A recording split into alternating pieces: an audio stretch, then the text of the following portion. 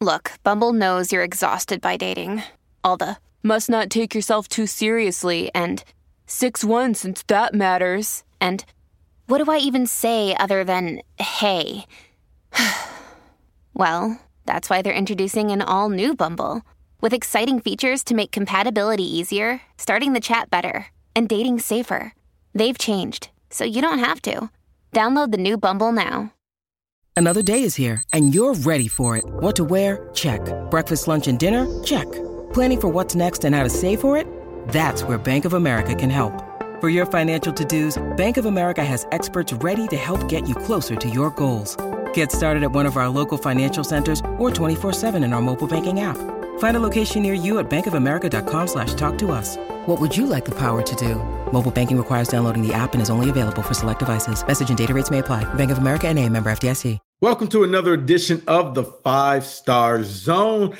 The Big Ten season is coming to a wrap pretty soon, and let's wrap up this past weekend in Week 11. A lot of things happened. A lot of things happened before the weekend even started.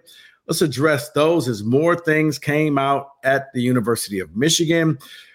Linebackers coach Chris Partridge was fired on Friday. This because allegedly Michigan has said that he was trying to warn staffers and players not to say or cooperate with the Big Ten and NCAA investigation.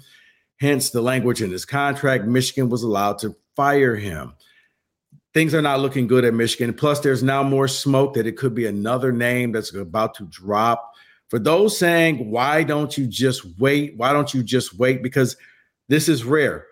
The NCAA and the Big Ten has found improprieties happening in real time. Normally, these things happen years from now. And you're like, okay, well, you find out that, 5 years ago, this coach did this or you paid off this player. These things are happening right here and right now, which is why you're seeing a call for swift action. I've always been one. I hate when players who are not on the team, who are still in high school, are being punished for something they had nothing to do with. If you're going to punish people, you punish people who are involved with it. That's the fair punishment to me. That's why you're seeing this process not even being expedited. For those who are saying, well, there's no due process, what do you need due process for? Very simple, guys. If you're still arguing over splitting hairs and what about this, you know what the funny thing is about the truth? The truth doesn't need an elaborate explanation. The truth is the truth. The truth is short. If you have to explain and, hey, did you take the cookie out the cookie jar? If your next answer is, well, it wasn't a cookie, really it was a fig Newton, and is a fig Newton really a cookie? And it wasn't in a cookie jar.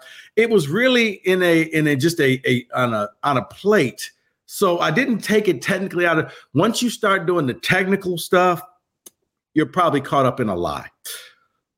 The truth is simple. A lie is complicated. If you have to explain it over and over again, chances are it's not a truth. If you have to rationalize it over and over again, chances are it's not the truth. The truth is simple. The truth is just what it is. And the truth will last the test of time. I've seen this go from this is a nothing burger, this is a witch hunt, it's going to be due process. Michigan and Santa Ono and War Emanuel are going to take you down, to all of a sudden on Thursday, Michigan decided we're going to roll over, we're going to show our belly, and we're not going to go to court. Remember, just days before, Jim Harbaugh is saying, I want my moment in court. I want to be Tom Cruise and A Few Good Men, except for you're going to end up being Colonel Jessup in A Few Good Men. You would have probably said something that would have hurt you. I think Michigan did not want anything to come out in that court case. There was not going to be no cameras allowed, but it was going to be reporters in there with pen and paper writing down all the salacious facts that they were hearing.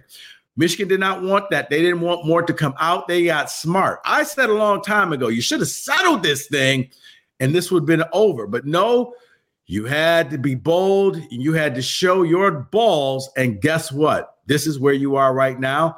Your coach took the 3-game suspension.